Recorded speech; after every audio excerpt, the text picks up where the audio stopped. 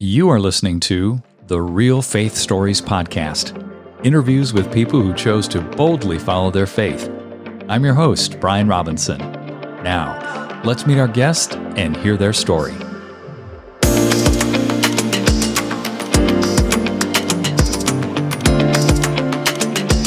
Ryan Haley, welcome to Real Faith Stories. Man, you are already a brother from another mother. Looking forward to speaking with you today and hearing your story.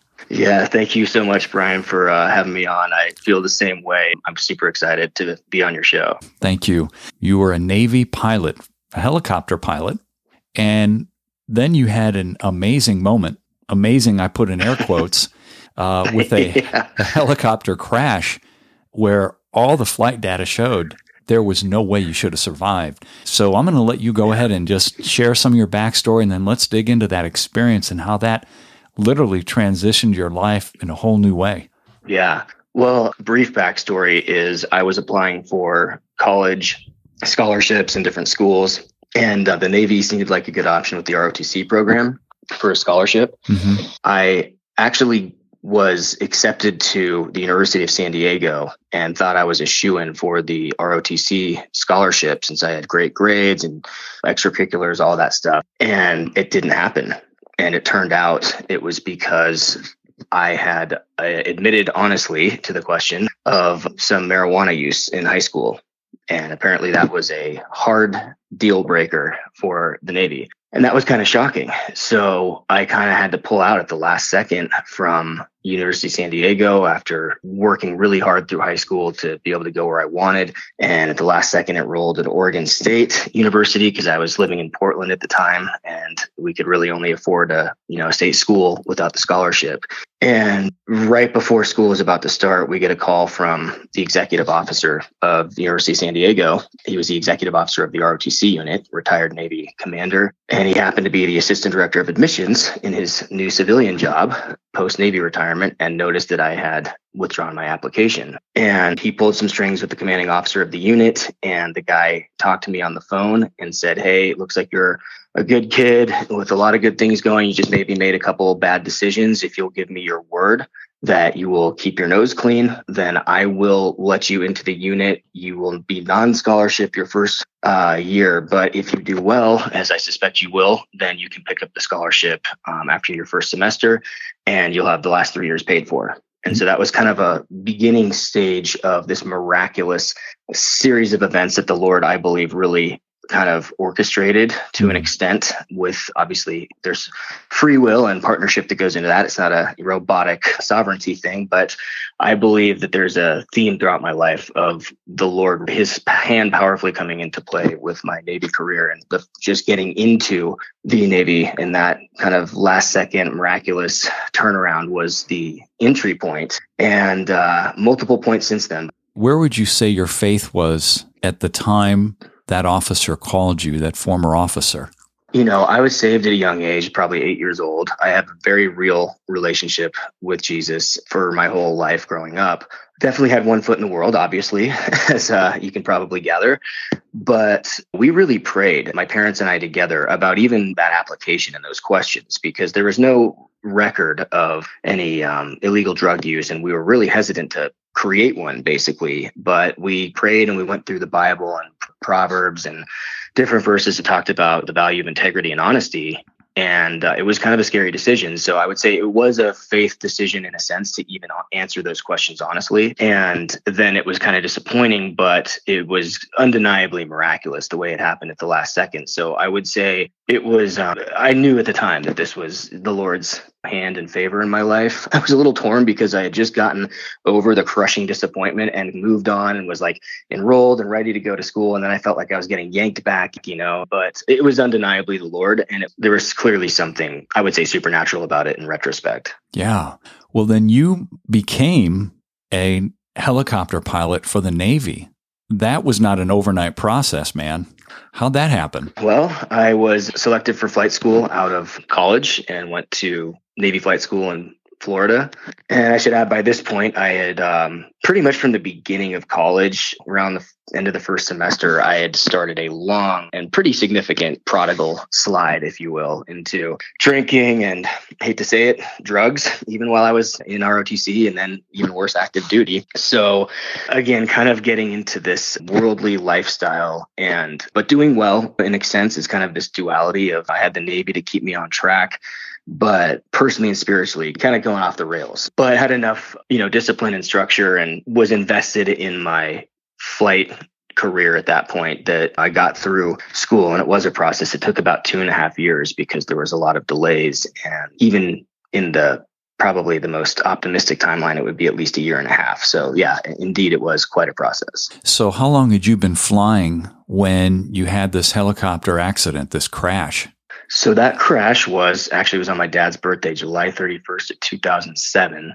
And I had first started flying right after I graduated and got commissioned in San Diego in 2003. So I'd say 4 years at that point. What happened? Basically, I tried to salvage a bad situation. And I see this now as a kind of a microcosm of a revelation I've gotten of grace. But we were doing what's called a practice auto rotation. And this is a dynamic maneuver, but it's one that I'd done hundreds, if not thousands of times by this point. And it's where we simulate a dual engine failure where we have to land without power. Wow. And we actually do take the power control levers down to zero, but we don't completely disengage the engine. So it's not what's called a full auto rotation like we did in flight school. But, it's a dynamic maneuver, like I said, but it's nothing crazy. I've done it 100 times. And on this particular entry into the auto rotation, I started just a little off parameters and my airspeed was slow. And what I should have done well before it got to a critical point was just do what's called a wave off and no harm, no foul, bring the engines back up, go around for another try. That's something that is always available and encouraged. And being basically operating in my flesh, though I didn't have those words for it at the time, it was, no, I got this. I'll salvage it. It was kind of pride. I don't want to have to admit that I screwed this up and go back around. I'm going to try to salvage this maneuver. And in trying to doing so, I made it much worse. And we got into a very high rate of descent because of the lack of forward airspeed. And about 100 feet off the ground, both of us, because there's always two pilots, there's a pilot in command, and then there's me as the co-pilot. And I was flying the aircraft, but we both realized at about 100 feet off the deck that we were in a bad situation and we both pulled full power, but our descent rate was too high. So we hit the ground really hard and we landed what's called right wing down. So it says wing, even though it's rotor blades, but we were very much in a state where it is a total miracle the rotor blades did not hit the runway, which would have made a bad day much worse, to say the least. Yeah. So long story short, we recovered. We broke off the right main landing gear, did a 180, but recovered control of the aircraft. And we were able to eventually set it safely at home base. But it was a pretty significant event, to say the least. And like I said, it should have been a lot worse. The new executive officer of the unit was the safety mishap director or officer. And he told me after the crash, he said, Ryan, I have run all the models and simulations from the onboard sensors 7 ways from Sunday. And every single time in the computer, in the model, you get into what's called dynamic rollover. And that is a very bad day in a naval aviator's line of work. And basically it's where the rotor blades hit the runway, break off, the aircraft rolls over, pretty much crushes the occupants. And nobody's really typically walking away from that situation. Wow. And everybody walked away in this one. Well, that was a wake-up call for you, wasn't it? Yeah. Yes, it was. So what happened after that occurred with respect to that wake-up call?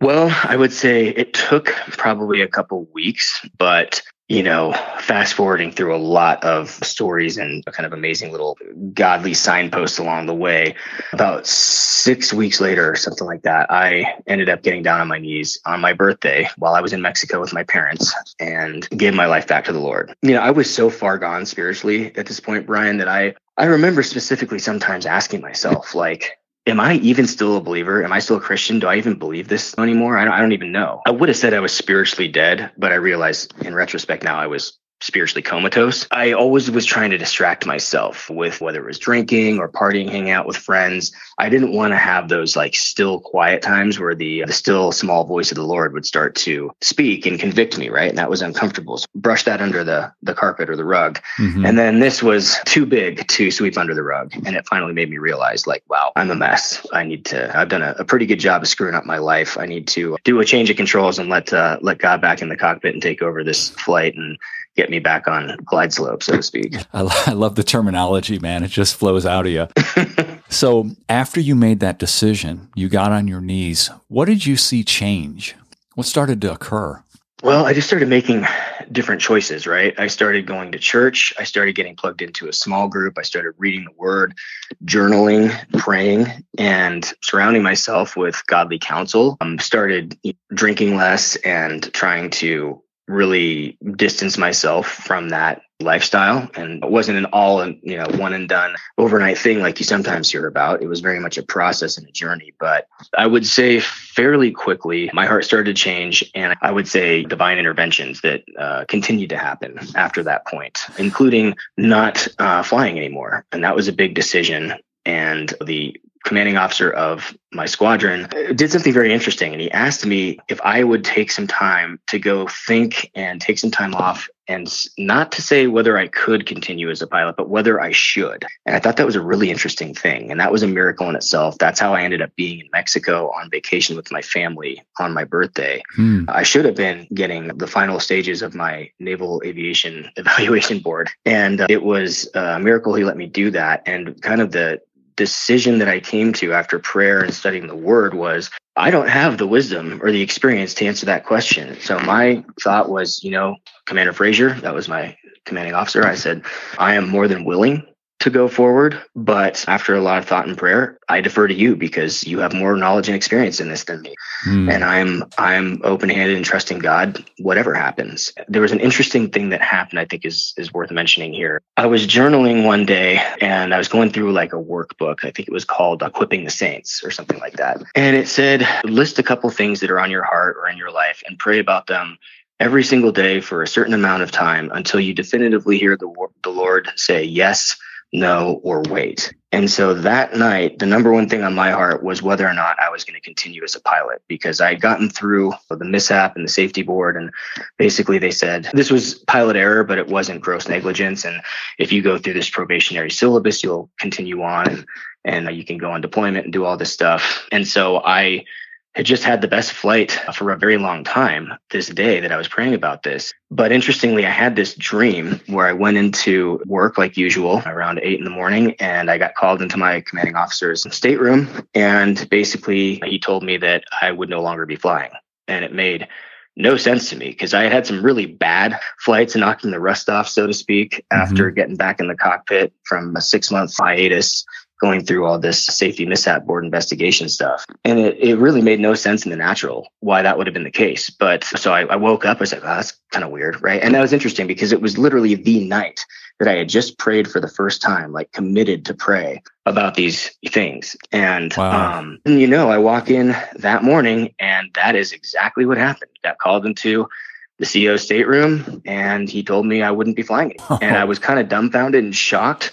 But at the same time, I had such a sense of peace and release. And I was just like, okay, well, I literally just prayed about this. And I had this weird dream, which I didn't have, again, a grid yet at the time for prophetic dreams or any kind of supernatural guidance in that way. But I believe fully that's what it was. And I can tell you the fruit of it, Brian, was that in a very difficult conversation otherwise that would be crushing and a sense of identity being really ripped away, which there still was that to an extent. But my immediate was more of peace and relief than disappointment, anger, shame, or any of those things you might typically expect. And I fully believe it's because the Lord was preparing my heart for what was coming and that he had something else for me to transition into. How powerful and how precious of the Lord to do that, to set that up, to tee that up for you in a dream. Right. Wow. Right. I mean, that just shows the love of the Father. And it also speaks to the preparation that God puts within us for certain things that are going to happen. And it wasn't necessarily a bad thing, although you thought, gosh, that's bizarre. It was a good thing, ultimately, wasn't it? Oh, yeah, absolutely. What changed after that occurred when he said, you're not going to fly anymore? What happened? Basically, I ended up getting taken off of flight status. So they didn't take my wings away. I still got to wear the wings and the insignia, but I was no longer, going to fly in the Navy. I was still at the squadron trying to figure out next steps. And at one point, I had gotten a set of orders to Iraq with the Army doing IED stuff, roadside bombs. And to a naval aviator living the dream in San Diego, getting stationed with the Army in Iraq in the middle of the summer is about the worst thing you could possibly imagine. But I just felt like I was so ready for the next thing. I was just like, whatever, God, I'm ready. Like, send me. Felt like, I guess, the faith of Abraham. Like, I don't know what's happening, but I just know I can't stay here. I think I had just come to a point where, like, whatever you've got, God, I'm all in. If this is what it is, fine, let's do it. So I was ready to go. And then 2 weeks before I was supposed to go on deployment, like, I had rented out my condo that I owned at the time in San Diego. I had gone through all the pre-deployment screening. Like, I was like packed, bags ready, halfway out the door. And then almost just flippantly one day, the executive officer comes up to me. He's like, hey, so you heard your orders to Iraq got canceled. I'm like, what? No. I'm like, what happened? He's like, I don't know. It just came straight from the top. Even your replacement was canceled as well. It sounds funny. You wouldn't think this would be the response, but I was a little upset and frustrated, kind of back to that thing of where I had made peace with what would normally be considered a disappointment, kind of like that whole college thing. Yeah. And I was ready to go. My heart, I was like, all right, this is what's happening. And then very good news, but it was kind of a jarring effect of like, well, now what am I going to do now? And long story short, I got a dream set of orders at the Naval Postgraduate School in Monterey, California, where the Navy was going to send me there for 18 months and pay me full active duty, wearing civilian clothes 4 days a week to get my MBA. What? I mean, really? Yeah, exactly. What? Yeah, wow. That is the appropriate response. I bet you were dumbfounded. Yeah, I was, because crashing a $30 million helicopter is not typically a career advancing move for a naval aviator. Right. Here, dude, we'll pay for your MBA now. Great job. And I have to tell you, Brian, these are very, very coveted, like highly competitive set of orders that only like the best in upwardly mobile due course officers, as we call them, are usually the ones that get this. And I guess at the last second, somebody had dropped out and they needed to fill that spot. And I'll just say that almost despite myself, at first I didn't want to go, and I got some wise counsel. And this was a picture of God's grace to me too, because not only did I not get punished and set back from this terrible performance spiritually, professionally, personally, however you want to look at it, total shame and failure. Not only did I not get punished or sent to the desert for correction, but just like the prodigal son, I actually got even greater rewards. And I get set up with this ridiculous sweet deal set of orders. And all I had to do was have my undergrad fax the transcripts over. 2 weeks later, I was getting my MBA. Incredible, man. So you get your MBA, and what happened next? So after that, and I will say just very quickly that even when I was there at grad school, I was trying to get out of the MBA program and do what's called the Foreign Area Officer program, because I was still trying to kind of salvage my career. And I was like, this is a good deal. I mean, I didn't have any interest in business at the time. And the Navy was very firm that, nope, you are going to stay in this program and you will graduate with your MBA. And I was like, okay, roger that. That's fine. But even at the time, I felt like, and I think this was around 2008, I remember thinking like, well, I don't have any interest in business or my MBA. I mean, I know it's a good degree and that's great, but I just feel like there's got to be some kind of kingdom purpose to this, right? And I also just had this vague kind of sense, foregone conclusion almost, that I was going to write a book at some point. No desire in the heart, just kind of this, oh yeah, well, later on when I write my book, this might be part of it. That's such an interesting statement. And I have that same sense from the Lord at times. This offhanded thought comes into your mind. It's just kind of like, oh, that's kind of a cool idea. But you don't realize it's the Holy Spirit telling you. Yeah. This is going to happen. I don't know about you, but I feel like we get so many of these types of thoughts and we kind of look and go, was that me? Was that you? Yeah. Lord, what was that? And it's just fascinating to me how we think it's us speaking to ourselves when many times it's actually His Spirit just offering stuff up to our consciousness, right? Yeah. Naturally supernatural, as some people call it. Yeah. So natural that it was just kind of this flippant thought almost, which I've now become more aware of, like you said. But it was just a kind of fleeting thing. Mm-hmm. And I was starting to grow a little bit more in my discernment and my relationship with God. So like I said, I even had an inkling at the time, like there's got to be some kind of kingdom purpose because this is just too crazy, otherwise. Yeah. But yeah, kind of just one of those thoughts that came in back in 2008, 2009, put it on the shelf and didn't even think about it probably for years. Mm-hmm. And then finally I did end up publishing a book in 2020. And it was interesting to see all that in retrospect. As you write your own story, you get deeper layers of revelation. But yeah, I absolutely agree with you on that. It's really funny. And now I'm trying to be a little bit more conscientious. And I love something that Andy Mason from Heaven and Business says, which is, I used to say, it's probably me, it might be God. Now I say, it's probably God, it might be me. The statement is very accurate. If we're walking with the Lord, right? If we're pressing into and desiring to know his voice, why wouldn't it be him first? Right. What's the title of the book? It's called A Better Way. And the subtitle is God's Design for Less Stress and Greater Success. Wow.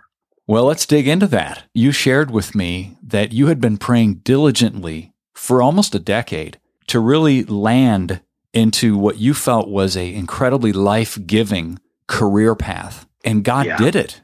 God brought these components together, and now you're living that. How did that happen? Well, it's a decade-long plus journey, but I guess the starting point of this in 2010 or so, when I was in Afghanistan, I read a book called StrengthsFinder 2.0, which really kind of changed my life. And it basically incredible book. Changed the paradigm. Okay, so you're familiar. Oh, yeah. Yeah, amazing, right?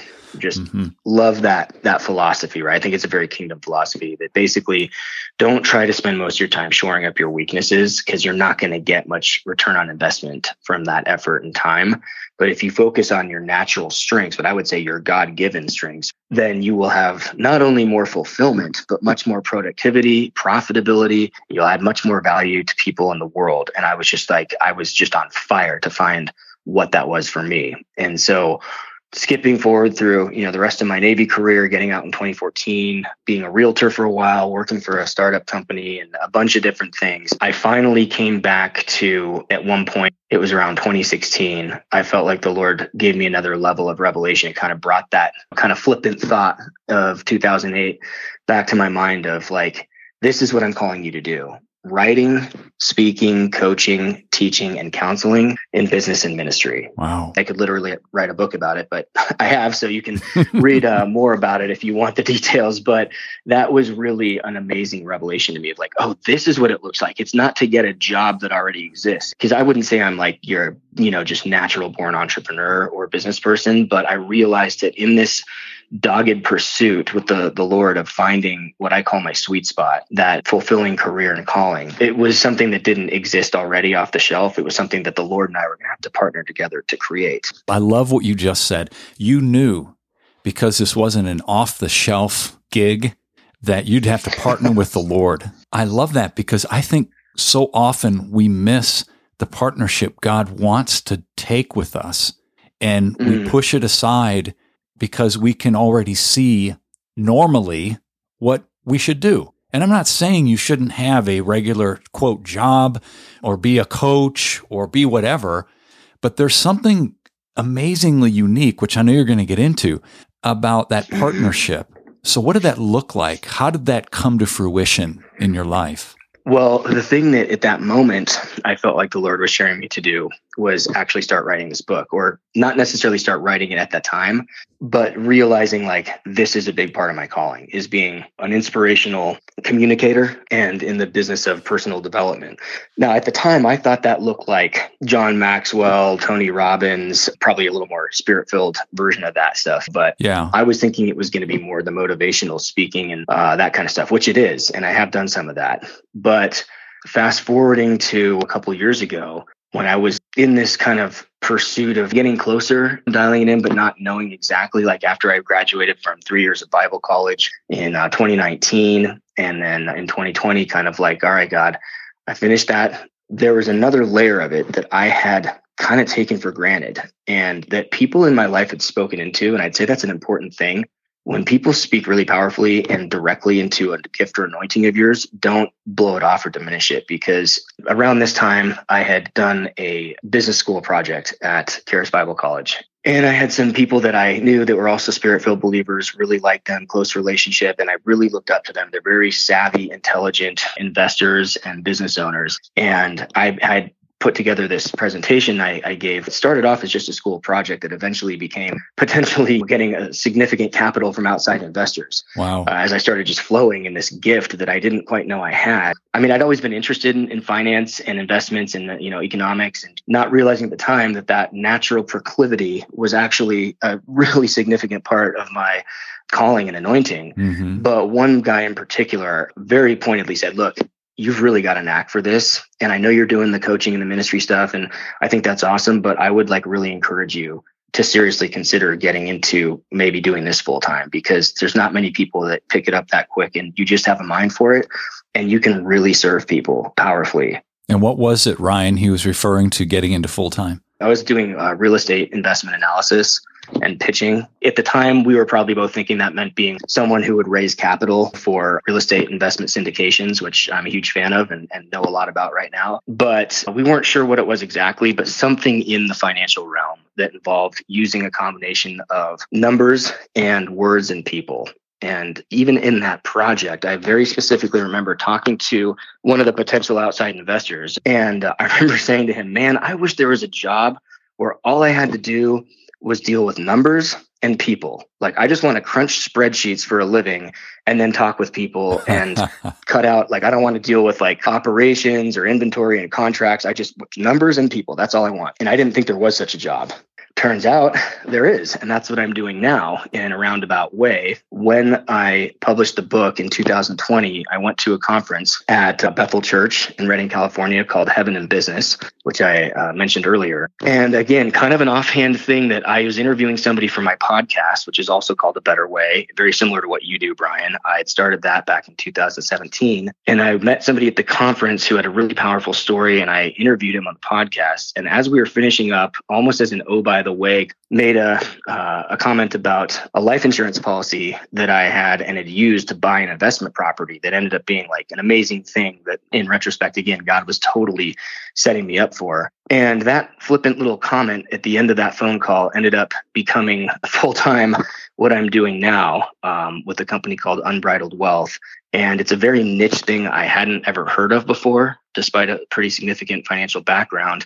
And to be honest with you, Brian, at first my flesh was really resisting it because I was thinking I was going to be an investment advisor working at Registered Investment Advisory, and I probably will at some point, maybe fairly soon do that. But at the time, it involved selling life insurance, but structuring it in a very specific way that basically makes it like an opportunity fund for investments and business ventures. And it's called the infinite banking concept or privatized banking, if people want to look into that. And that's what I'm doing now. But it pulled together all of these different gifts and talents. Exactly. It was perfectly the answer to my prayer of just working with numbers and people. But I noticed a lot of times when God has something for you, it almost never will look like what we think it's going to look like. And I was like, are you kidding me, God? After all this whole journey of a decade plus of doggedly searching for my calling and, anointing, life insurance, frankly, my flesh thought that was a little bit beneath me and I struggled with it. But I had come to the point where I realized all right, God, I kind of, despite myself, this feels like it's just completely oozing with your grace. And it's almost like I'm going down the grace slide, digging in my heels on the way down. And I was and I had some success in sales too, but I had gotten into a real performance mindset that caused a lot of anxiety. And I was all right, God, there's a lot of things about this I don't like, but it seems like maybe you're breathing on this. So if this is from you, you have to absolutely confirm this in no uncertain terms. I am not going to strive and try to make this happen. And if this is from you, then I will step forward.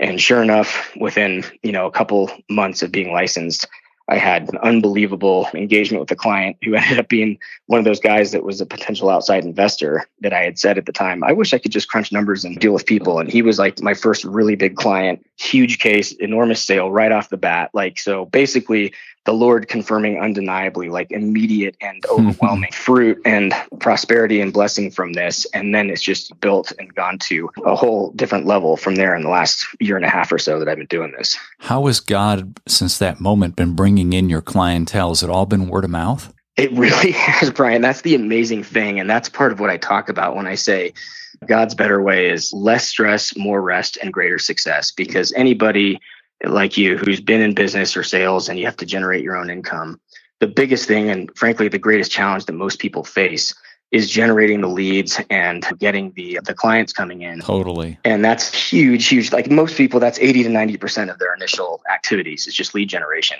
Mm-hmm. And I have, other than doing some webinars and sending a couple emails out about that, I have done zero prospecting, quote unquote, in the traditional sense. And God is just literally, people will email me out of the blue, say, hey, the Holy Spirit just brought you to mind and wanted to connect. Like, what are you doing these days? What are you putting your hand to? And I'm like, well, good to hear from you. It's been like a year and a half and here's what I'm doing. They're like, oh, that's amazing. And then they become a client and it's like a huge deal. I love that model. Let's go. Yeah, it's great. I highly recommend it. I would too. That's awesome. So you've been doing this concept now and working in this space for how long? Well, I officially got licensed in August of 2020. So about a year and a half, 2 years. Mm-hmm. And I have learned, I would say my financial IQ has doubled several times within the last 5 years. I had a pretty good background before I started doing this. I bought an investment property 2017.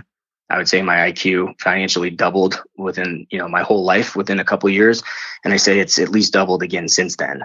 So there's this compound effect of knowledge and experience that builds similar to compound interest in your gift, your anointing, your knowledge and experience, and the insights that you get in the natural from using your God-given talents, but then also being open to very unconventional, sometimes very counterintuitive, seemingly illogical thought processes and decisions that I've had to make along the way. And again, when I look back, it's like, wow, this is exactly what I prayed for. It just happened in a completely different way than I would have expected. And a verse that I quote a lot is 1 Corinthians 1:25, which says that the foolishness of God is wiser than men, and the weakness of God is stronger than human strength. And I've seen that over and over. And I think this amazingly fulfilling, fruitful career path that I'm on now it's a microcosm of that. Just yesterday at the gym, I was speaking with a guy who's been a nurse for 16 years. And he's like, man, I'm ready to get out of this. I'm ready to get into something that I really love. 16 years. I'm sure there are people listening to this that are thinking similarly. I don't have a lot of time left, or I've been doing this for decades, or I've been doing this for a few years, and I feel like a round peg in a square hole. I really, truly want to walk out what God has created me and gifted me to do. What would you recommend to somebody that's thinking that right now? I would just say the Lord, I believe, has uniquely equipped and anointed every single person with a calling and a skill set that is very specifically designed by Him that they can carry out in a very unique way that nobody else can. And I believe listening to those movements or currents in your heart and your mind, those things that you keep coming back to. For me, it was finances and communication and interaction with people at a deep level. And what the Lord has shown me is, again, this idea of what I call the sweet spot, which is your deepest passion, your deepest pain, your greatest strength, and your greatest service. And the intersection of those four kind of overlapping concentric circles, if you will, is what I call the sweet spot. And I think going against the grain of who you are because you feel like, oh, I should be doing this, or this is a profitable industry, business, career path, etc. If it's not filling you with life and it doesn't come naturally to you, you might be better served by adopting that StrengthsFinder approach with a kind of Holy Spirit overlay, as I call it, to really dig into those things that you're naturally good at, love doing, that doesn't feel like work, but that makes you amazingly productive and adds a huge amount of value to people around you. And being willing to walk away from something that like 16 years or, even more in some cases, to pursue that can be a very intimidating or scary prospect. But I can tell you from my journey of searching and just trusting the Lord to let this unfold in His ways and His timing, in that co-laboring partnership, is absolutely incredible. And I can't imagine doing anything else than what I'm doing now. But there was a time when I couldn't have imagined doing what I'm doing now either, because I just didn't have that perspective. So I'd say taking the time to really dig into and doing coaching or personality and different assessments to really get in touch with who God's made you to be, to kind of mine the gold, so to speak, within you and bring that out and let the Lord refine it through you, in you and through you, I think is a really, really important thing. And I've got some teaching and materials where I walk people through this. In fact, I was doing that full time as part of my coaching ministry before I got into financial services. And now I'm intersecting that with the financial piece. But whatever it is for you, I would really look into those things and taking, again, that feedback seriously from people who you trust, who speak into your life. Because what I found is that your sweet spot is so natural and easy for you that it might be easy to take it for granted and diminish its significance, because it's like, oh yeah, well, that's just how it is. It's just easy. Like it's not a big deal. And like for other people, what I do would be the worst thing on earth, spending all this time crunching numbers and spreadsheets, yep. Staying up till 1:30, like we talked about before we started recording. But for me, I'm happy as a clam. I just get lost in it. I find my flow. And so finding that flow and seeing how the Lord speaks into it and being willing to let him lead you in a very different direction than you might have originally envisioned. And he'll confirm things along the way, right? Because the tree is known by its fruit, and it's not going to be without effect. There's always a practical bottom line impact. And I'm really big on that, but it takes a renewal of the mind. So it's a multifaceted process and journey, but I would encourage anybody who's listening, if you're feeling that pull towards something and or away from something, take that seriously and take the time to really investigate it and spend some time seeking out wise counsel from an abundance of counselors, and spending time with the Lord and praying and journaling, doing, like I said, personality assessments and career profiles, whatever it is, really investing in that process of discovering who God's made you to be. And from that being and that identity will flow what you're supposed to do and how you're supposed to do it. That's so good. How can people find out more about you? Well, you can go to abetterwaypodcast.com. That's my kind of ministry platform where I have information about the podcast and the book and some different things. And then for my quote unquote full-time day job, you can go to unbridledwealth.com, and I can give you a link if you want to put it in the show notes, but you can go there and see if you're interested in the financial piece and the infinite banking concept. I've got my online profile on there, which gives a little bit more of my professional and personal background. And you can connect with me and schedule an appointment through the website, or you can just reach out to me. I'm happy to give my, personal contact information if you'd like. I'll definitely put that in the show notes. As we finish up here, Ryan, would love to have you pray for our listeners, please. Absolutely. Well, Lord, I just thank you for having this time of just life-giving conversation with Brian, my brother from another mother. And I just thank you, God, for your goodness. And I just pray above all else that people listening to this would get a revelation of your goodness, the amazing good plans you have for them, and practical wisdom, guidance, and discernment in how to step into that in a greater measure. And I thank you in advance for the amazing testimonies and transformative life changes that will occur through this as people get in touch with you and themselves in the way you've designed them to be fulfilled by expanding your kingdom and blessing other people. And I just thank you so much for this incredible revelation of grace and your better ways. And I just thank you that people are going to really take this and run with it. That's my declaration, that people will hear this and take that step, even if it's scary, to really open themselves up to what you have for them and let you lead them and guide them into that better way of doing things that transcends human knowledge and wisdom. And I pray that in Jesus' name. Amen.